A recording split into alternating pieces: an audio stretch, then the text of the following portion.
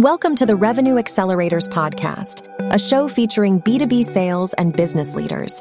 Hosted by Accelergy founder and 19-year sales veteran with leadership experience in strategic enterprise and telecom sales, Deep Trikannad. This show uncovers strategies and techniques business leaders have used to go from 0 to 1 and beyond.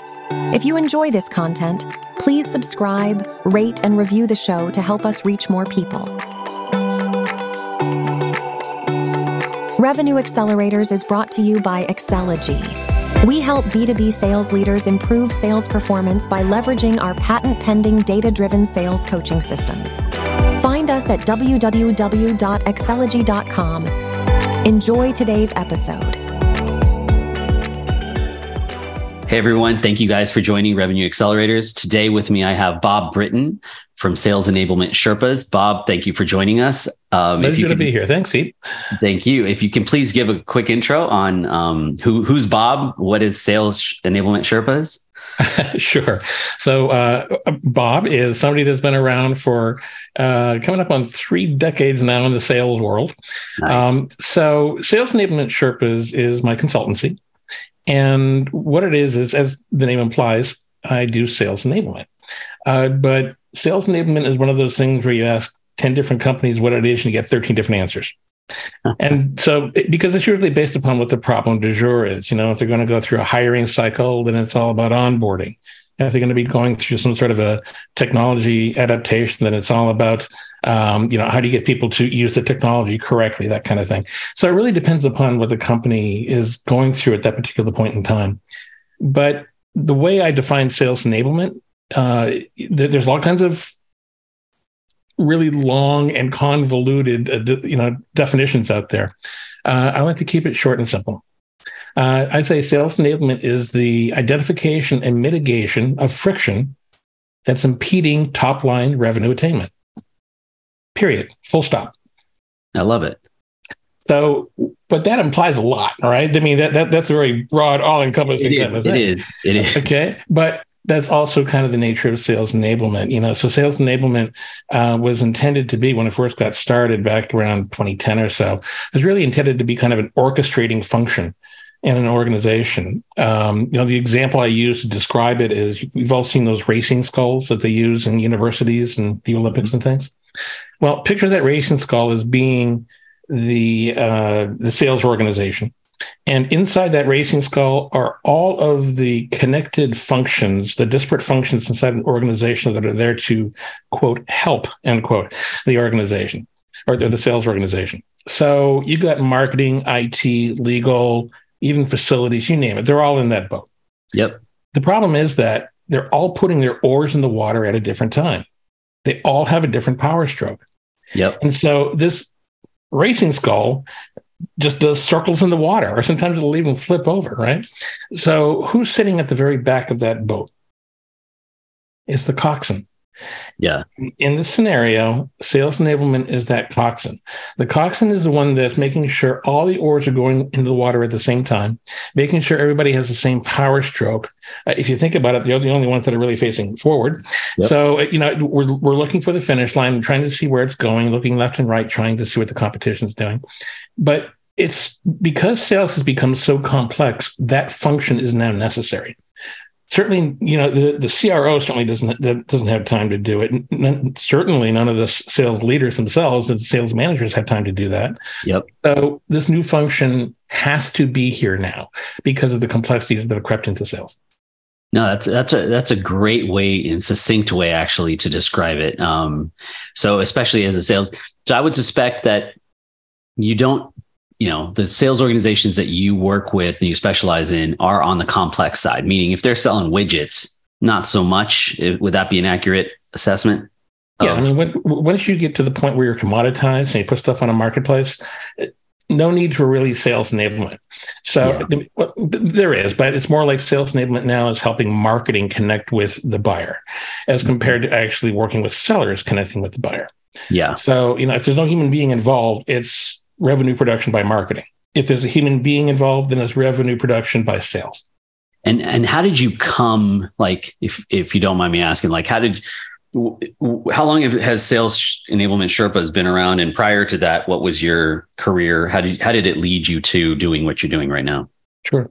So I've had the consultancy since 2018. And one of my gigs turned into a full-time gig. Then we just kind of had a conversation, and I was able to claw back about 40 hours of my life every week because I wasn't running my own business. So that was fine. So I did that for about 3.5 years or so. And now I'm back doing my consultancy full-time. But prior to that, I was with NTT and Dell Services. Dell Services sold out to NTT Data. And so I had a large enablement team, 12 folks around the world. And I was the head of that department. So did a lot of performance consulting, working with sales leaders, that type of thing in the various verticals, and just really helping them figure out what they were doing that could be improved and getting ahead of it before the problem actually arose. So that's really what I try to do. I try to be proactive to get ahead of the issues that they are possibly going to be having come out the pike. And what issues did you foresee, or what are you trying to mitigate ahead of time? A lot of it has to do with moving from transactional selling toward more consultative selling, especially when you're in the high-tech field. A lot of the high-tech sellers will tend to really emphasize the technology itself. But as much as we keep saying it, we still need to focus on the customer first. We still need to be customer-centric. It's difficult for technical sellers to do that. And so it really takes almost a paradigm shift in order to get them to do that. Okay. Yeah. So who's your primary kind of stakeholder, constituent, your ICP within an organization? Like, is it the sales manager? Is it the head of sales, CRO? Is it VP? Or is it sales ops? Like, who are the folks that you kind of mainly interface with on the day to day? So it typically is going to be the C-suite, the CRO, and if not him or her directly, somebody right below them.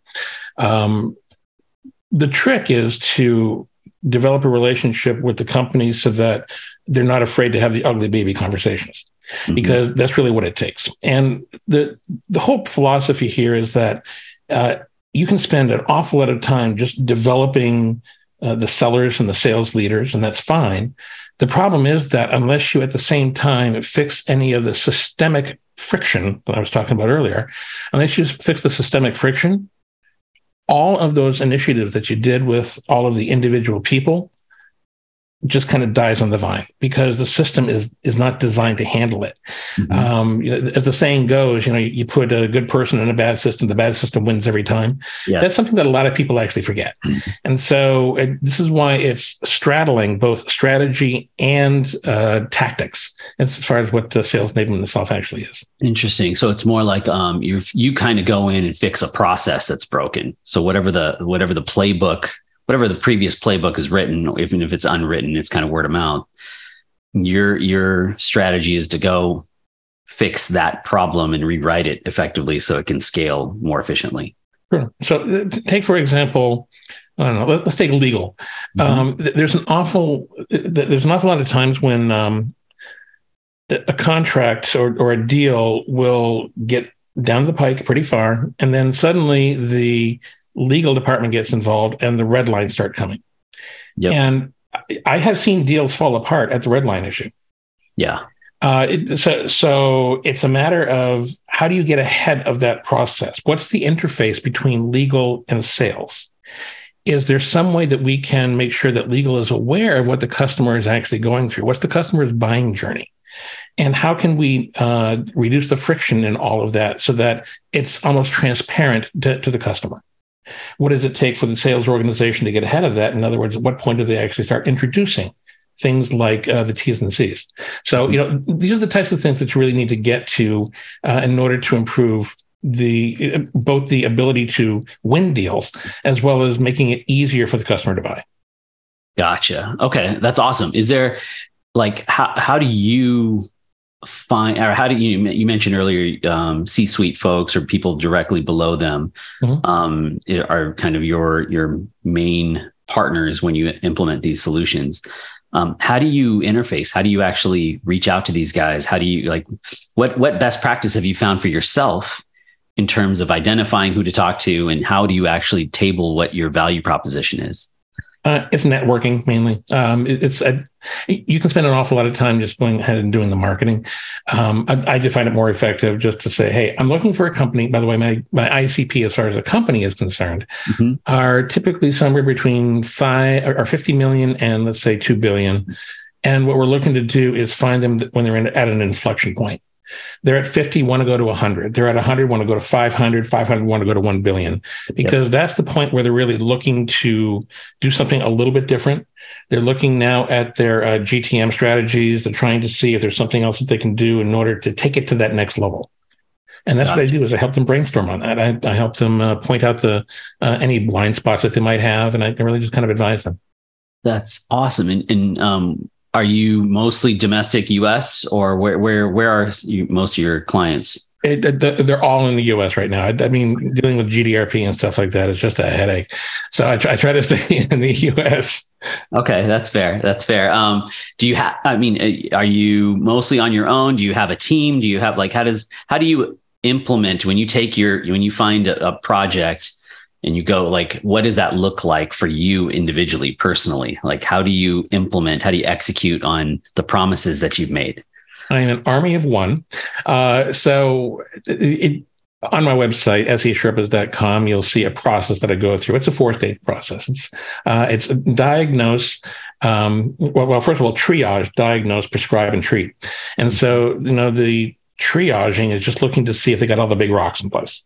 Do you have everything in place in order to make this work? And the outcome of that would be an enablement charter. And so after we get the charter down as to this is where we're headed, who it's reporting to, what its intentions are, then we get into the diagnose phase, and that's where you start pulling apart data. That's where you look at any kind of data source you have. You do focus groups, you do ride-alongs or talk-alongs or watch-alongs, however you put it nowadays. But whatever it is that you're going to be doing with the sellers, you watch and you listen for how it is that they're selling. And are they a level 1, 2, 3, or 4 type of seller? 1 being transactional, 2 being consultative, 3 being much more business-oriented, and 4 being kind of blaze a new market kind of thing. Very few of those out there. But that's what we're doing, is we're looking to actually categorize them. And then you can go ahead and you can assess the sales forces to see where everybody is in terms of what their GTM strategy is. And then we can help them actually build teams. So the days of the Renaissance seller, where you had one person that was handling an entire territory and expecting that one person in order to be able to resonate with everybody that they have to deal with. Yep. I mean, that's insane. That's like 1980s thinking, right? Because the number of people in the decision chain has grown from 4 or 5 to what is it now? 11, 12, 13. I don't even know what the number is anymore. And more the higher you go up in revenue size. Absolutely. Absolutely. And so, what we're trying to do is we're trying to just help people understand that you have to be able to speak their language and you have to be able to resonate with them. And if you are the type of person where you get into the C-suite and suddenly, you know a couple of lines, you say a couple of things to really that sound C-suite-ish, and then you start to suddenly slip back into technology, that's when the CXO is going to say, I know what you are now. You're a technologist. Let me introduce you to whoever, and you're never going to get back into that C-suite ever. Yep. But if you have a team of people and you have somebody that's actually really adept at speaking to the C-suite, and you have your technologists that are talking to the directors and below and that kind of thing, that's when things really can pop for you. But you gotta know what the competencies are of your people. If you start treating sellers like they're all the same, they're all just coin-operated people, then that's when everything falls apart. Because you have to understand the hand that you're playing. It's like sitting down to a poker table without ever looking at your hands if you don't do this. So do you find that leaders, what out of 10, just roughly speaking, out of 10 sales leaders that you interact with and speak with on a weekly basis, how many of them actually acknowledge that there is a spectrum of sales performance, there's a spectrum of sales behaviors and all of that they're not commodity. The sales personnel can't just be swapped out and plugged in again into they each bring their own kind of unique strengths and weaknesses. Do sales leaders that you've interacted with, do they acknowledge that, or are they treat them like widgets? or somewhere in between? It's somewhere in between. They certainly acknowledge everybody acknowledges it, just because it's you have to do that, right? It's if nothing else, it's lip service to that. But in practice, what winds up happening is they get hung up in the spreadsheets and the numbers, and so it just winds up being much more of a mechanical process rather than a consultative conversation that you're going to be having. Yeah. So that the trick is to say, okay, I heard you say, yes, that you agree with this. Now let me show you how to do that. Yeah. And whether they can do it or not. Also, again, remember, it depends upon the system and whether the CXOs are on board with it also. Do you mostly, like, who are you coaching when you apply your coaching methodologies? Are you coaching the individual reps, or do you coach the managers of those reps, or both, a combination thereof? Like, how do you ensure that your message is actually making it to the target audience of either the seller directly or the sales manager, like whatever the message it might be, or even potentially the value proposition to the end customer? Like, how do you ensure that message is delivered? Yeah. So you're coaching both. You start with the sales leaders. Because unless you start there, then everything that you're doing with the sellers themselves on the front line, there's a good chance that the sales leader is going to say, "What are you doing? I'm blindsided by what you are doing to my people here." Yeah. Blindsiding is probably one of the top reasons that initiatives die on the vine. Yeah, you need buy-in. You need buy-in from the top. Absolutely. Yeah. So what you need to do is you need to coach them first. Make sure they're level set on where it is we're going to be headed with this. Make sure they understand what it means to actually coach. Most sales leaders don't know how to coach. I'll just say right now, they just don't. Yeah. People will coach the way that they were coached. And typically the way that people were coached is very directive. But in order to do this correctly, you have to be more Socratic about it. Mm-hmm. So you really need to, first of all, find out what the goal is. Make sure that the person that you're coaching owns that goal. But where most leaders fall down in the coaching aspect of it is they don't stick with it long enough. As soon as a seller demonstrates the behavior that they're looking for, once they stop coaching, they say, okay, he's got it. Yeah. That's not true. And on average, it takes about 66 days for a person to really adopt a new habit. So you really need to stick with that particular thing that you're coaching on for about 2 months. They're going to get tired of hearing from you, but that's how you make it part of that seller's fabric. So that's what you need to do.